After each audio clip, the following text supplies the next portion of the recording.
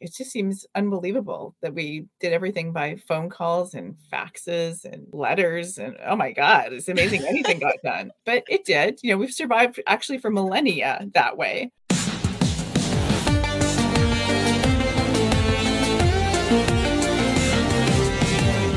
Welcome to Events Demystified podcast, where we explore and demystify the world of in-person, virtual, hybrid event AV production and technology by sharing insightful tips, tricks and tactics to make your events a success. This podcast is brought to you by Tree Fan Events, a woman-owned boutique event production agency. And your host is Anka Trifan, a technical event planner and producer with almost 2 decades of hands-on technical experience in event production.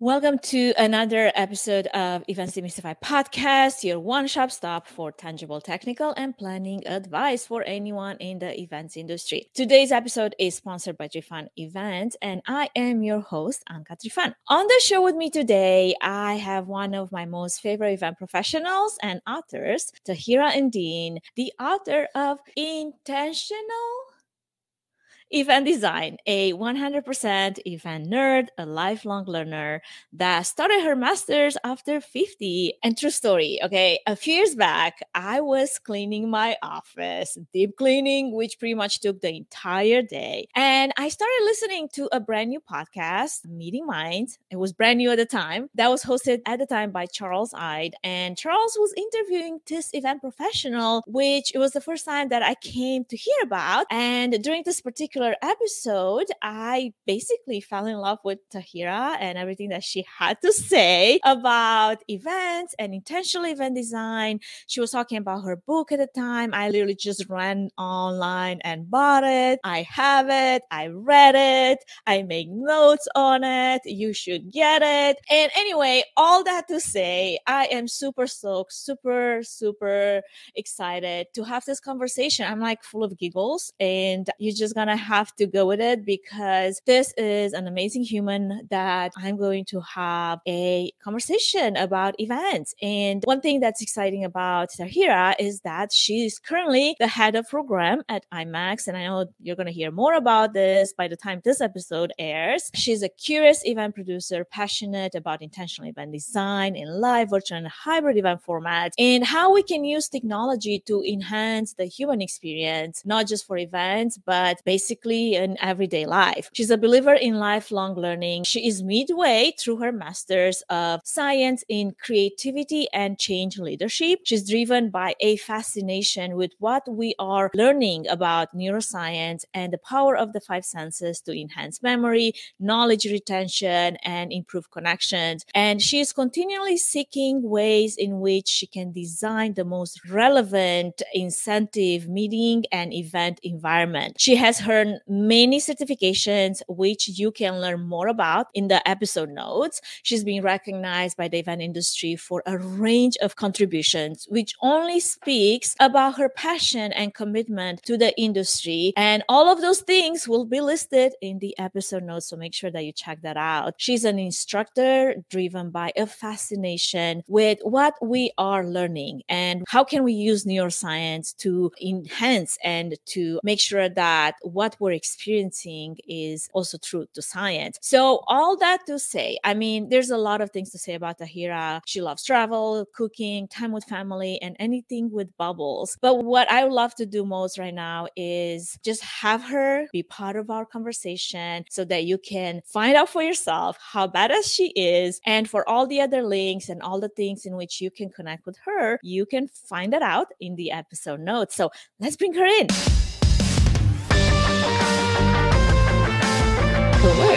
Hello, welcome to Events Demystified Podcast. Tahira, what a amazing time and for me experience. I mean, it's one of like bucket list things to have you with me today. So nice. Well, I'm very happy to be here. Well, thank you so much for accepting the invitation. So first thing first, one, I want to know if I'm even saying your name correctly, because I've been Yes. saying it a few times and I know you've always said, hey, everybody mispronounces my name. I can definitely relate to that. So at this point, I'm like, I don't know if I asked Tahira if that's how you say your name or how do people usually mispronounce your name? Let's to get that out of the way. I have some like favorites. So one is like Tahor. Sometimes people think in emails I'm a Japanese man, so I'll get Tahira-san. So there's all kinds of different things. And if you were my Turkish aunt, you would say it. So I love it. Well, I'm glad that I nailed it, even though I'm like, I should have asked. Like, usually when I'm confused or not sure, like I will ask, but I'm like totally skipped through that part. I'm like, oh gosh, I'm definitely not sure about this one. So, how about to give you a little bit of time to maybe what I'm curious the most is, and our listeners, I'm pretty sure they would love to know is who you are behind closed doors. Who's Tahira behind closed doors and what drives you in all this learning journey and growing and just the contribution that you've had over the years to the event industry? What's the driver behind all of that? That's such a big question. So behind closed doors, I'm exactly the same as I am when I'm out in the world. I'm probably just wearing more comfortable clothes. So I definitely do not have like a secret way about me. Anybody who knows me knows that I'm completely straight up about whatever's happening. And I'm like that with my children who are now adults and with my family, friends, husband, people in the world. It's all the same. So behind closed doors, I spend a lot of time behind closed doors in this little teeny tiny office that I'm in right now. When I'm at home, I also have spent a lot of time traveling. So I spend about 50% of my time right now traveling, which sounds crazy when we've just come out of a pandemic. But I think I've just gotten off my 30-second flight since last August. Oh my goodness. So my closed doors have been in ballrooms and in hotel rooms and train doors and airplane doors. So yeah, there's been lots of still just going out there. And what drives me is that it's never boring. There's always something that is going to be different. And that's what's so great about events. I've had a lot of different roles in the industry, and it's partly because, as part of my master's program I'm doing right now, we're having to, analyze who we are and go do all these personality assessments and traits and what drives us. And what drives me is that it's really made me think about it is we have this amazing world that we live in, and it's full of humans, and humans like to connect. And there's so many different ways of doing that. And right now, I think, everyone keep hearing, well, we're coming out of the pandemic and we need to be doing things differently. But A, nobody can define what differently is. And B, we have 100% gone back to doing things exactly the way we did them before. So only now we're sitting a little farther apart sometimes. I mean, that's really fundamentally what I can see is the only difference. We might be doing more things on our phones than we were doing before, but we haven't really changed how we're meeting or how we're bringing people together. So figuring that out and figuring out again, what is going to be why do we meet? And then what's the best way for us to do that to accomplish our goals is going to continue to drive me. So in so many ways, in so many words, we are creatures of habit. So if we've done things one way for like whatever how many years, snapping right back into that pattern, it's not so hard after even a global pandemic. You think we'd remember some things and be like, oh, so remember that one time when during the 2 years we've done things differently? How about we apply some of those lessons learned to the way we do events now? Sounds like that's probably not really what's happening when you've got boots on the ground in reality. No, and some things we were already doing well. So let's just keep doing those. And then let's figure out how to do the other things in a way that's maybe more conducive to human interaction. Absolutely. Can you dive a little bit more, I guess, in your journey as an event producer and how it's developed and changed over the years, and especially during the time when we were all at home in our offices, as you said, we all work from our little spaces. And now that basically you have all these in-person events that have taken your schedule by storm and you're on the road so much, how has all of that changed and how have you navigated that change? Ooh, so I think, we went from, if we go back to, just pre-pandemic, so let's just for fun, let's go way back to the way back. Okay. So when I first started, literally We were using DOS-based programs on our computers. Nobody even knows what that means anymore. There was no Windows. You couldn't have things open. You could open one thing at a time and then close it and then do, like, can you even imagine? And there was no email actually when I first started, which doesn't make any sense. And when registrations came in, they came rolling across the floor from the fax machine, and then we would have to cut them and then manually process every payment, every registration. So things just took a lot longer. So you also had more time for things, and you also planned things further out. So if you were planning a large medical conference that was an annual conference, you planned it starting from a year or two out. You didn't start planning it 2 weeks out like we're doing right now. And when you think about it, that was like about 30 years ago. It's not 100 years ago. It sounds like it was 100 years ago. But it's not. And so now when you think about just how much things have changed, so we've had some really big fundamental shifts. So a fundamental shift was smartphones. As soon as we had email. Let's go to AOL email. It was only on my boss's computer, and she didn't like to open it. So we would have to wait till she left the office. Because you take forever for the dial-up to actually happen. Oh, yeah. Yeah. Oh, yeah.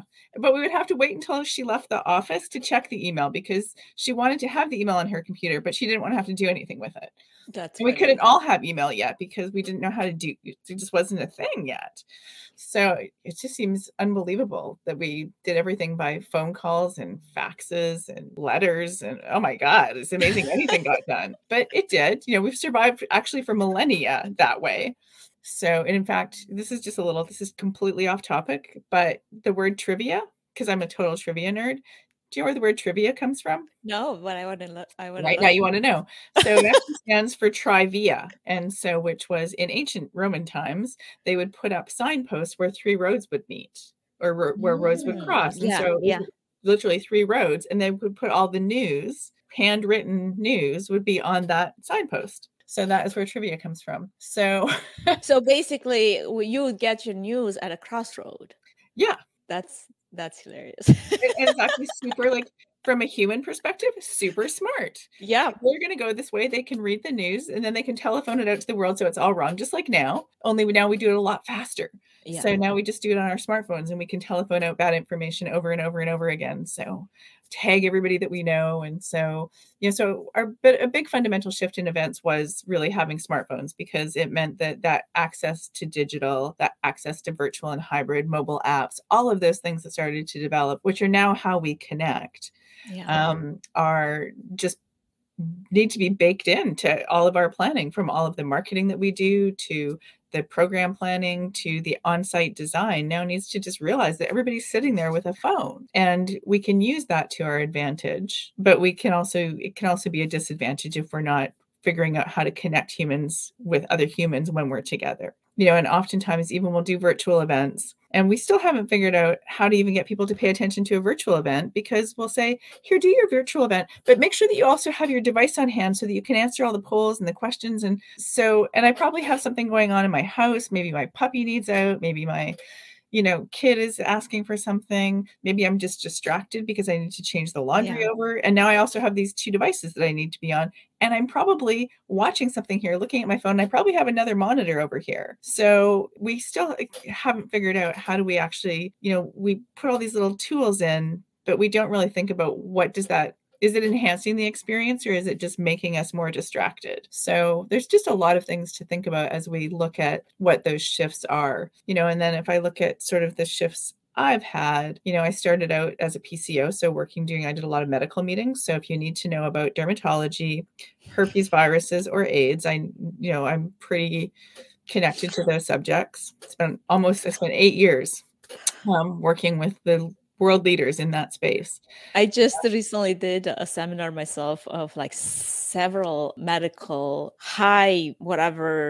tests on a lot of the epidome and epigenome and all those things that I'm like, those are words that I love to Google one day so I understand what I'm doing.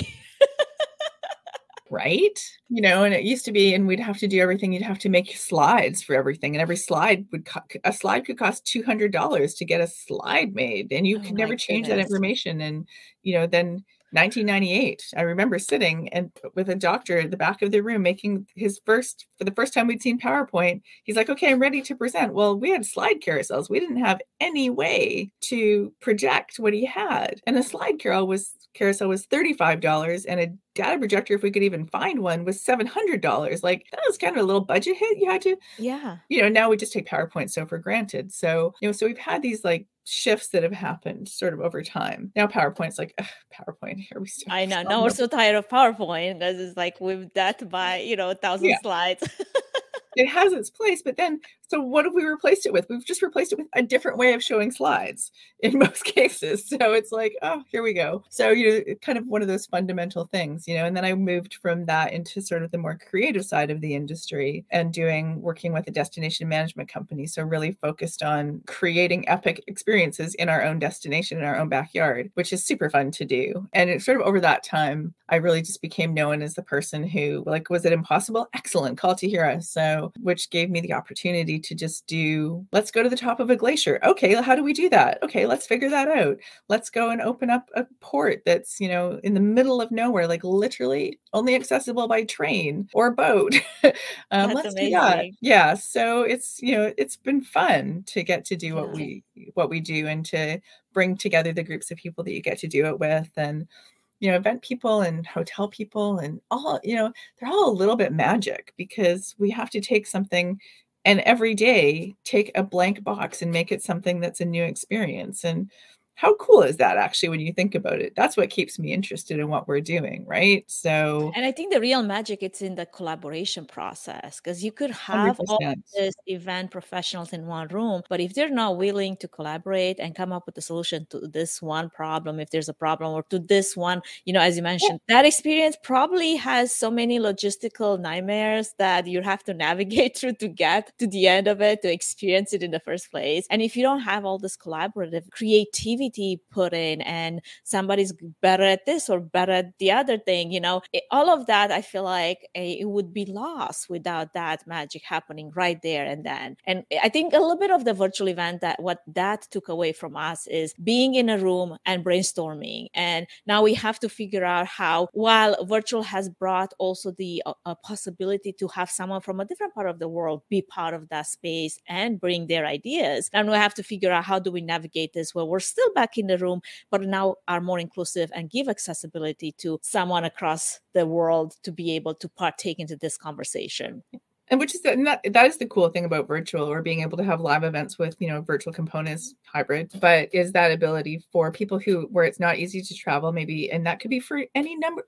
There's such a list of reasons you can't travel. You might be scared of traveling. Yeah. Your family might not allow, your family commitments, your work commitments might not allow you to travel, let alone if you have any kind of physical challenge where it makes travel just impossible. Or, even if, one of the other things we're not really good at in live events is, and this is like I just don't understand why we do this endlessly, but every time that you go to a networking event, it's a networking event, but we have to have loud music. Do we? Because now I can't talk. And if you get anybody who has the smallest amount of hearing loss, it's the most unenjoyable experience. Now, when we had that, and then you also had to wear a mask, so now somebody who might have relied on being able to lip read a bit, all of those tools are gone. You might as well get your content virtually because it's actually going to be a much more enjoyable experience than trying to navigate, I can't hear you, So I think there's just things that we're just not, some fundamental things that we kind of lean towards the cool and take away the practical. So it's what's that balance between those two things, I think, is also a big part of what we need to, go back to being good at. Absolutely. Now, segue into your book, because we mentioned it a few times, Intentional Event Design, which in my opinion, it has become in so many ways, almost like a textbook for so many event professionals since it came out in 2017, I believe. And my curiosity to that is, what drove you to write it in the first place? Is there a story behind the book? Like any juicy, terrible event design experience that made you sort of like throw your hands in the air and be like, oh my gosh, there must be a better way. People must know about it. There must be a better way. So I haven't written very much in the last few years because I was very busy, but I wrote a lot of blog posts, a lot of things for other people. And one day I was looking for something, I couldn't find it. And I thought, well, this is ridiculous. I should just really just write a book about the things I think are important in events. Very self-serving, basically, of the, what do I think matters? Sustainability and wellness and thinking intentionally and working with purpose. And, so I pulled together, somebody said, well, that's a really good idea, but you have to have 50,000 words to write a book. And I was like, okay, like whatever that means. I don't even know what 50,000 words is. So I pulled together everything that I'd written in 2 years. And I dropped it. This is how not to write a book. And I dropped it into one Word document. And I was like, oh, I have 80,000 words. Done. Check.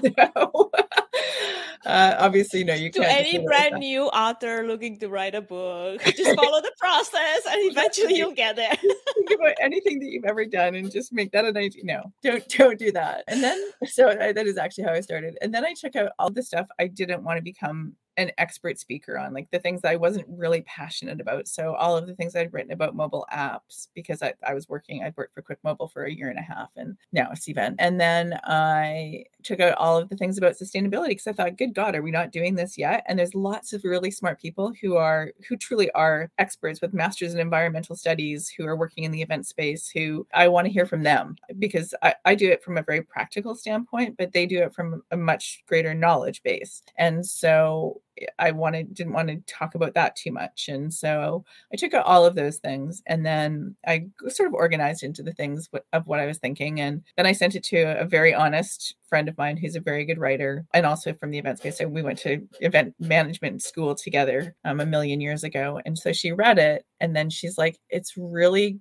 good information, she said, but it's like your brain just dumped it on paper and it's just too intense. Like you have to put more stories into it and make it like a little more. And then I was like, okay, like that's good advice. And so that's what I did, is I went back and reorganized it and put it into the 7 intentions. And, those are thinking about event design, think about how you integrate technology. And again, I didn't want to talk about specific platforms. So it's literally AI to wearables. And then really looking at your brain comes to an event. So when we talk about neuroscience, people are like, I remember a point in time where somebody said, we're not going to talk about brains anymore. And I was like, did we stop using them? Like, did people stop coming to events with them? Like, exactly. Like, did your brain leave your head? Right. Like we can stop talking about them, but it's not really going to change the fact we all have them. So I wanted to talk about that and to make neuroscience really small and digestible, and just for people to understand that we actually come with some very fundamental things that we can't change, but we can affect. And we can affect them very effectively to create a better experience for people and to create a more memorable experience for people. And then really looking at sort of the environment, so space and seating design, and then virtual and hybrid, So I went back over Christmas this year. My entire bubble had COVID except for me. So I was bored. I was like, oh, what am I going to do? And then I was like, I should probably open my book, and I'm probably going to have to rewrite the whole thing because it's going to suck. And it's going to be like, it won't be relevant anymore. We've been through COVID. And I'm usually a pretty Canadian girl about, oh, it's a good book. It's okay. And so, but I went back and had to reread the whole thing again and really started to look at it. And I added 8 pages of 2022 bullets of things that we needed to think about a little bit differently since 2022, but that's all. Otherwise, I found spelling mistakes and, things like that, but I didn't fundamentally change it. I just added in some things. And I was like, you know what? This is actually a really good, useful, relevant book. And that had been underscored for me earlier in the year by, when you say it's kind of a textbook, it actually is a textbook. And I can see when schools are using it because I get a little bump in royalties, which is awesome. But so is there going to be an extended edition coming out soon with those extra pages? There is. So it's out actually. So the Amazon has the updated version now. Awesome. So it's, like I said, not a lot different, just a little different, just a little more thoughtful about 2022. But I'd already talked about all of the things that everybody's like, oh, we need to be talking about sustainability. Well, we already did that. We need to be talking about wellness. Well, that's the final chapter. We need to be talking about how we do better digital and virtual events. Well, that was already there. So I was like, okay, so we kind of like, I didn't really feel like I was that ahead of my time, but maybe I was a little ahead of the time of what we were talking about. But now it's still really relevant. And I had a call the reason I'm doing my master's program right now is because Richard Aaron, who was the founder of BizBash and for me, a complete 100% icon who I didn't really know. I knew his business partner, David Adler, quite well, but I didn't know Richard. And he called me to thank me for writing the most prescient book on event design he was using to teach at NYU. So that was, first of all, the most amazing phone call you can ever get in your entire life. And then then I had to go look up the word prescient because I had no idea what that meant. It's a good word. But what I realized at that moment in time was that here was my book being used as a textbook, and I couldn't teach at that university because I don't have a master's. So I was like, I'm going to get a master's. So I decided in that minute, I'm going to go get a master's. And then I looked at, event management master's programs, the logical choice. And I realized pretty quickly that as amazing as those programs are, there's some really good programs out there. I know too much. And it wouldn't be interesting for me because I would be learning what I do every day. Exactly. And so then I gave up the dream about 3 hours later. And then the next day, my friend Kevin Molesworth had posted on he's got a really great Facebook group that is Creativity Safe Spaces. And there's like more than 1,000 members in it. It's super cool. And he keeps it very active. And it's looking at creativity definitely from an event perspective, but also lots of different ways and divergent thinking and really, and he's such a fun, interesting brain to talk to. And he had just been accepted into a program that is at SUNY Buffalo State, which is a Master's of Science in Creativity and Change Leadership. And I was like, I'm going to do that. Now, zero idea what that would even entail. But it sounded interesting. Right? And so I looked into it. I was like, yep, this seems really interesting. And so I reached out to them. And they came back and said, no, you look like you'd be a really good candidate. And so what that meant was that I had to, then go through all the administrative process of applying for a master's program and get reference letters and get all my Canadian undergraduate converted to US undergraduate credits and all of these things. And I was like, that's okay, I have time. They're like, this is May 12th. They're like, actually, our next intake is June 1st. I was like, and so I worked really closely with them, and with everything in academia has to be done by snail mail. Like all your transcripts have to be sent in sealed envelopes from the institute. Like it was a lot of process. I've done all of that, right? When I moved to US the same way, like when I wanted to go to school, and I'm like, oh my gosh, it's such a cumbersome process for anyone that has not done it before, especially if you're in between countries. If anything needs change, that's what needs that change. That would be a great idea. Let's take that to the 2020 year of digital processes. Right? You can actually, let me help you out. You can actually send things securely digitally now. Exactly. Like I don't have to send them through DHL and wait 3 months later, whatever, especially sending it to the other side of Romania, making sure that somebody's actually receiving it. Yeah. No, it's like, it is bananas, right? So it doesn't make any sense. And the thing is, like, there's lots of great institutions in the world, and there's lots of really smart people who run into these blocks, right? Where you can't change things. And so, we can send people to talk at a conference with almost no trouble anywhere in the world, but we can't get them in to take a class that they want to pay for to learn more so that they can be better. I mean, it's just, the whole thing is just, it's very archaic. I agree. It's unbelievably archaic, but now I'm in the program. I'm halfway through, finished a year. It's great. I'm learning a ton of stuff. And it's really one of the best parts is there's only one other person, Kevin, who does events. Everybody else does other things. So they're in the military. They work for NASA. They teach gifted children. They work in pharmaceutical marketing. It's just, there's, some people who work consulting, doing the change leadership work, who are just expanding their knowledge. So every class is a whole bunch of different perspectives, and you can always connect them back to what you're doing, but it's just so much fun to hear things that are not what you do every day. And I love it. super fun. I can imagine how exciting that is, especially if you think this point of view that I have, again, with like a heavy event background, it must be the right and only point. And then to be open to hear all the other ones and be like, I just expanded my horizon by hearing what everybody else has to say, bringing their own experience and expertise into the conversation. That's fascinating. I like that idea. Before we move any further, I wanted to give a quick shout out to our main sponsor, Trifan Events, which is a boutique event planning and production agency that will come alongside you, offering personalized event planning and technical support, strategic event design, production and technology management, and flawless execution for live, virtual, and hybrid events. The team at Trifan Events is passionate about planning and producing event experiences that get people involved with true moments of interaction, engagement, and co-creation, while offering white glove treatment throughout the entire planning process, enabling you to reach your event goals with the use of creativity, production tools, and event technology. Find out how Trifan Events can plan and produce your event become memorable. Go to trifanevents.com.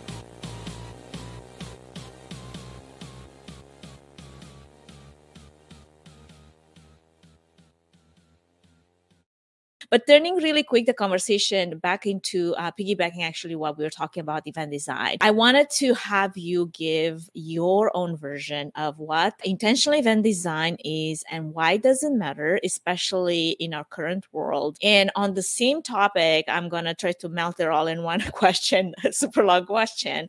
What changes have you seen happening over the years within this huge topic of intentional event design? And what changes still need to happen for the best? Oh, so much. Okay, so intentional event design for me is really simple. It just means that you're people-centric and purpose-driven. So we're thinking about, and it doesn't matter, digital, hybrid, live, doesn't matter.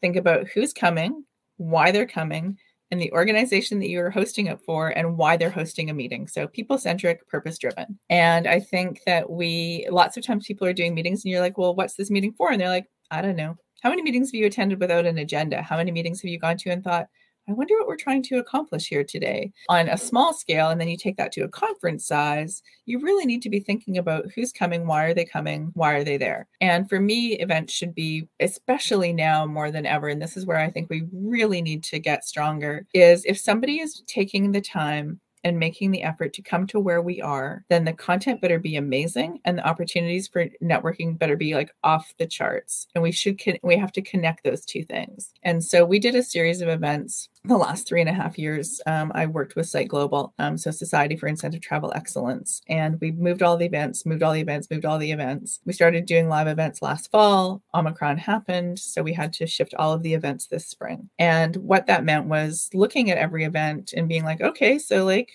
what are we doing here and why are we moving it, and working with all of our partners. And we did 3 very, very different events, but each of them was really designed to be unique to their space and to the people who were coming. So the first one, we were in Switzerland, where there was 50 people from 18 countries. 2 people were there from Poland, and it was within the first 2 weeks of the war breaking out in Poland, or in Ukraine. And they were bringing in refugees. One of them had refugees in her home, and they were very active in that process. Both of them said, we are going to go to this event still, because they use the analogy of putting on your own oxygen mask first, because we know that we're going to leave here richer for this experience. We trust that you're going to leave us richer for this experience, and that we need nourishment so that we can go back and continue to nourish others. So special for somebody to have that kind of trust in what we were creating. And we did, because it's such a small group, we were able to create really events that had very rich dialogue, that had more, I don't want to misuse this word, but we could create more intimate conversations because you were in a very safe space to do so. Mm-hmm. These are not people who knew each other. Some people knew each other, but a lot of people didn't know each other. But we created every touch point so that it was all about developing interactions and dialogue. There wasn't a general session where somebody just talked to you. It was all about creating dialogue spaces. And we did things where one of the first things that we did that was sort of a formal educational event, was called Wine Listening. So it's a group out of Italy that has programmed 2 million wines and paired them with music. And so we had a woman, Kim Arazzi, come in with them and walk us through an experience of tasting wine in a beautiful winery up above Lake Geneva, but with headsets on and walking through sort of how we use our senses. And so I am sort of blindfolded for the first wine tastings. Wow. And I knew that this was going to happen. And I was still fooled by it, which was that the first two wines were exactly the same, but paired with different music. And So then the taste changes based on what taste you're changes. listening. Interesting. And that's back to our brain arrived at the event. Our brain processes all of our senses different, in very specific ways. And when you tasted it with different music, it did actually taste different. And people talked about it tasting different and how it tasted different. So it wasn't, in anyone's imagination. It was actually No, it's something that we know about music in general. Like you can listen to the same track and you could have one experience versus a completely different experience, and the music has not changed. Yeah. And then if we just look at, so I'm just going to talk about how we intentionally used headsets in different ways. So at that event, we used headsets in that specific way, was to listen to music and try it with wine. And I'll tell you when I knew that this event was successful was on the last day. About half of the group had gone up to do a glacier experience. And there was going to potentially a weather call. Well, they made the call that yes, we could go and do the experience. So everybody went off. They got to the base of the mountain and they canceled the experience. And so the entire group, and this is all meeting planners, it's all people who do what we do every day. So there are worst critics usually as well, which is fair, so that's, we know that going in, but they all had to leave. And so they went out for lunch and I never heard about it. I didn't get one text. I didn't get one DM. I didn't get one phone call. I found out about it 6:00 that night. And you know what? They said, we had a wonderful lunch. We had a great time talking with each other and it didn't matter. Because they've made those connections over all those few, days that they spent together, and they didn't feel like they were missing on anything just by the fact they had each other. Exactly. That's so amazing. That was super cool. And then we had the next event where we used headsets was we went, we did a program in Beaver Creek, and that's an area in Colorado that's, fresh air, outdoors, lots of, it's a beautiful event. And this group's about 120 people. So but I thought, we're in a different time. We're in a time where people need self-care. They need to know it's okay to practice self-care. They need to have some tools for that. And especially as we ramp up and everyone's so busy, everyone who's working is drowning a little bit. And so we had a woman named Jessica Broadbeck come in for the first part of the night. And so she, at the opening general session, right before the welcome reception, did a session on productivity and flow and talked about breathing and just talked about some of the work, that we can do, not even practicing yoga, but just stopping and practicing breathing. And we did a couple of examples of trying those things and just, clearing your mind a little bit and how you can use that into sort of even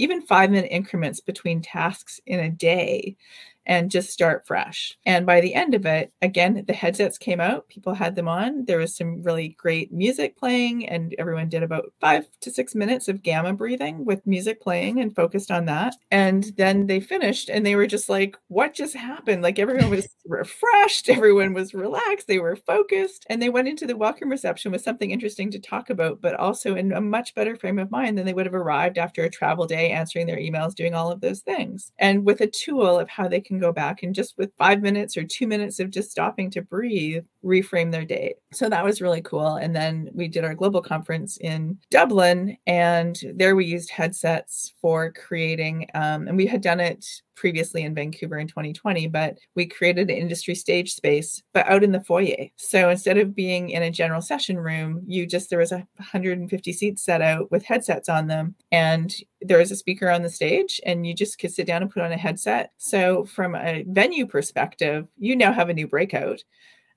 From a participant perspective, maybe you were on a phone call and you missed going into a session. You don't want to walk into the back of a room. Well, it's easy to just stop and sit down and listen to a session. So it was just really, and from a presentation perspective, you're out where there's natural light and people are focused on you. So as a presenter, fantastic experience. So when we look at thinking about how we can intentionally put elements in, you don't have to use them the same way.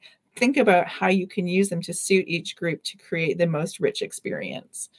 So I think, does that answer some of the question? Absolutely. Well, I think you have actually not only touched on that, but way more on top of it.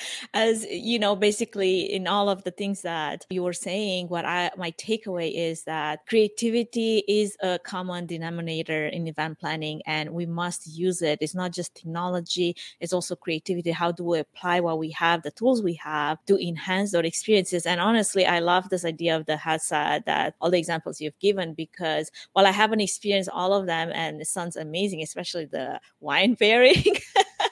It sounds like I have to go to Italy for that one. Now you can do it virtually. There you go.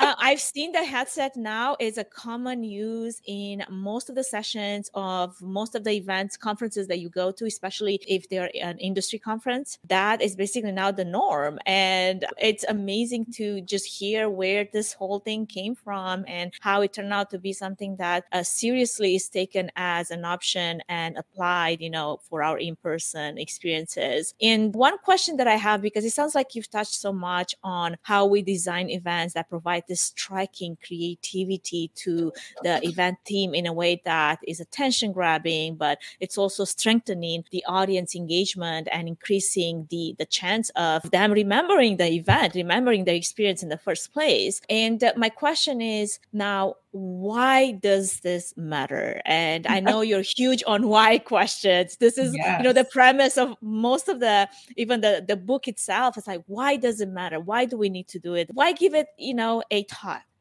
So I think, why is because meetings and events that are held, that are in any medium, but especially live events, if people are going to make the investment, the organization is going to spend tens of thousands to tens of millions of dollars to bring people together.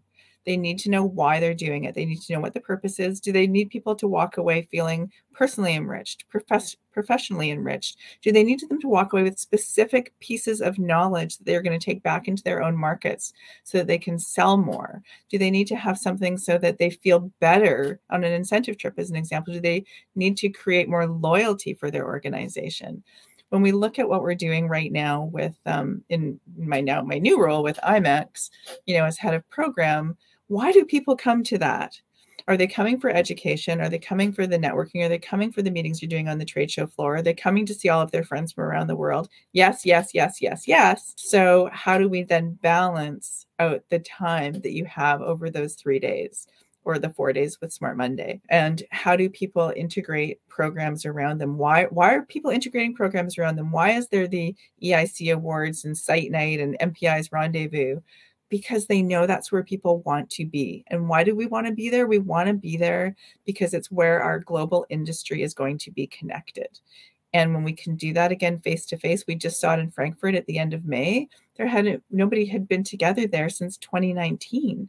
The 3 years is a massive gap to not be at one of your sort of core anchor events for where you're getting that education and connection, and having those meetings that are going to help you figure out where you are, where you're going, and how you're going to get there. And so when you look at why, it's why are you meeting? You need to understand that. And then we need to build things that are going to cater to those needs. So it's really thinking about, and with something like education on a trade show floor, you're right, we'll have headsets there, but it's also thinking about what's the education that we need right now. There's dozens of people that we will have to say, no, thank you, it's just not the right fit right now, who are amazing presenters, who we know are good presenters, who we know have great messages, but they're just not the messages that our particular audience needs right at this time. And so it's a team of people looking at what that is and what's the best way to do it. And then, fortunately for me, they've, invited me in to be part of this team to help look at what the design is of these different spaces and how we can create those best experiences, and to do some speaker coaching and put together things in a different way, and to work with an amazing team to do that. I mean, they've been doing this for 20 years. They know how to do it, but to be able to continue to work together and to enrich that experience And that's, again, when you go back to that very first thing we talked about, collaboration, it is a collaborative process to create the best in-class experience for people. But we need to be doing that with every event, making sure that you're bringing together the right people to put together the right kinds of programs and then deliver them in a way. And then, of course, right now we have our great resignation, our great talent shortage, all of these things that we're talking about that are very real issues in our industry. And so when we're looking at that team that you're bringing together to collaborate with you, might have to be a little bit smaller. So you really have to make sure you're getting the best people in to help create those experiences. Absolutely. And as we learn what it's like to, live this new reality of back to in-person events, a reality that needs to embrace the fact that we have not yet nailed it. Even the best of us, we're still humans. We keep learning, we make mistakes. And during that humbling process of getting back up, we need to support each other. We need to figure out what the balance is between work, what the balance is between wellness, mental, physical, emotional. So the question to you is, what does it mean as we move into a endemic world? And this is the first time I hear this word, so I'm like, I'm going to make note of it. Yeah. And why do we need to be back to in-person events in the first place? So I think that that's a good distinction. So, living in a pandemic meant we were basically at home. So we had to stay at home because there was a global pandemic that could kill people. And that's real. People, many, many, many people have been lost very quickly, unreasonably quickly, because of a virus. So endemic just really means that we move from where it is something that keeps us at home, essentially, but it's something that we still need to live with. So, and we all still know people who are getting COVID. We all know people who are living with it, and you can get it anywhere, so the difference right now is that we have vaccinations. We have many people who've had it. So we are getting to a level of herd immunity that is going to mean that we can now go back out and live with, like we live with flu and colds and all kinds of other things from around the world. So it's about how do we meet comfortably and safely and feel psychologically safe. And I think that whole idea of, I think that when we say we're making mistakes, we also live in a world where a mistake is a bad thing. And I think the one thing that I've mostly learned in our master's program, we have a 30-a-day mistake quotient. So we're all going to make mistakes. We're going to make them continually. It's how do we respond to those? And also that, somebody said when they were growing up that every day they would come home from school and, they would, at the dinner conversation would be, what did you fail at today? And what did you learn from? That is not how most of us are raised, which means most of us are raised in fear of ever making a mistake. We're going to make mistakes all the time. We're going to leave the house with 2 different shoes on. Maybe you've never done that. I have. You're going to have your kids all the time. You're going to, there's all kinds of things that can go wrong. Just even before we leave the house, you're going to say something that's wrong. You're going to do something that hurts somebody's feelings and you don't know it. You're going to then find out that you hurt their feelings and then it's going to feel like a mistake. So the best that we can do is take the best information that we have, own up to the times when we need to say, oh, I'm sorry, I didn't realize, or, oh, I'm sorry, I made a mistake. What can we do now? And use those experiences and those moments to continue to grow from it. When there's going to be very, very big, bad picture things that can go wrong, we're probably not going to have a lot of internal control over. And we really, need to look at, when we're doing our events, thinking about the real risks that are out there in the world from viruses to active shooters, unfortunately. But those are real risks that we need to think about and to bring in the right people who can help us manage those big, real risks and to understand what we're going to have to do should something like that happen. But most of the mistakes are, the rooms, when people will be like, oh, my room wasn't ready and 4:00 was the check-in time. Seriously? Is that actually a problem?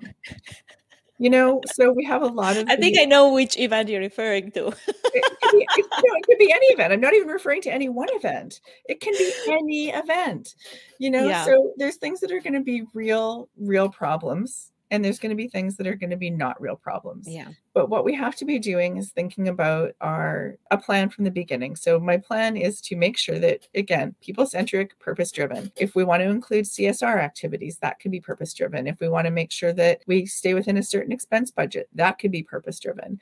If we want to make sure that people leave with XYZ messages, that's definitely purpose-driven. And we want to make sure that people are safe and comfortable. That doesn't mean that we're not going to challenge them. Yesterday, my daughter came home for like overnight, basically. And, so her idea of doing something fun is going bouldering. So we went to a rock climbing gym. I've done this exactly twice and I'm not good at it and I don't like heights, but it's not about being good at something. It's about trying something. Yeah. And so when we get into our events, there's lots of things I will try almost anything, but I'm not going to erase everything that's been done in an event before and do everything from scratch. But if there's something I really want to try that I believe is going to work, I will die on that hill of, testing out a new way of doing something, try it, generally prove that it works because I've done all of the research to understand how people will react to situations. An escape room isn't for everybody. Bungee jumping isn't for everybody. That's okay. So it's about figuring out how, we talk about personalizing events, but it's figuring out what the range is that people can work within that's going to push them a little bit. We say we want events to be worthwhile and transformative. Well, you don't transform by doing exactly the same thing exactly the same way, ever. Yeah, and you have to be willing to engage in something like that might push a little bit your comfort zone. Yeah, absolutely. And so if we can push their comfort zone, but do it in an environment that they know that their primary safety is being taken care of, then we have the opportunity to start to look at some transformative behavior. When people leave and they feel that they've had a little shift inside of them, those are the events you're like, that was worthwhile. Absolutely. Well, this was such a fantastic conversation, Tahira. I'm so happy that we got to touch on so many different things. Thank you for sharing from your experience, learned wisdom that obviously over the years is there, regardless if you want it or not. In closing, what is one piece of advice you have for maybe any event planner out there, manager, producer, that would be helpful for them as they plan their very next event? Stay curious. Just keep looking for things that you want to try. Keep talking to people about things that they've tried. And there's so many avenues to be curious. Listening to podcasts exactly like this, where you're having these really rich and interesting conversations with people. So thank you so much for having me. And well, thank you. Yeah, absolutely. Thank you for joining me and for sharing all your insightful tips and tricks that you've shared so far. Where can our audience connect with you if they want to learn more about you, if they want to see what you're doing next, if they want to get the next edition of Intentional Event Design? Right. Well, since my blog is woefully behind, we won't go there. I'm really easy to find on LinkedIn. Nobody else is Tahira Endine, and I'm always happy to connect with new people. Just let me know that this is where you found me. Well, thank you for being part of this episode, and I'm super excited to get it out in the air. Thank you, friends, for joining us and listening, for staying tuned all the way till the very end. Do stay around for our next episode airing out. Thank you, Tahira. Thank you. Thank you for listening to the Events Demystified podcast. If you enjoyed this podcast, please take a moment to review it, rate it, and share it with other event professionals that could benefit from it. Connect with us on social at Events Demystified Podcast. We would love to hear from you and what you're up to. If you'd like to learn more about Tree Fan Event services and find out if we're a good fit in supporting your event, can we help your event be successful with a 20-minute free consultation? Link in the episode's notes. Thanks for tuning in.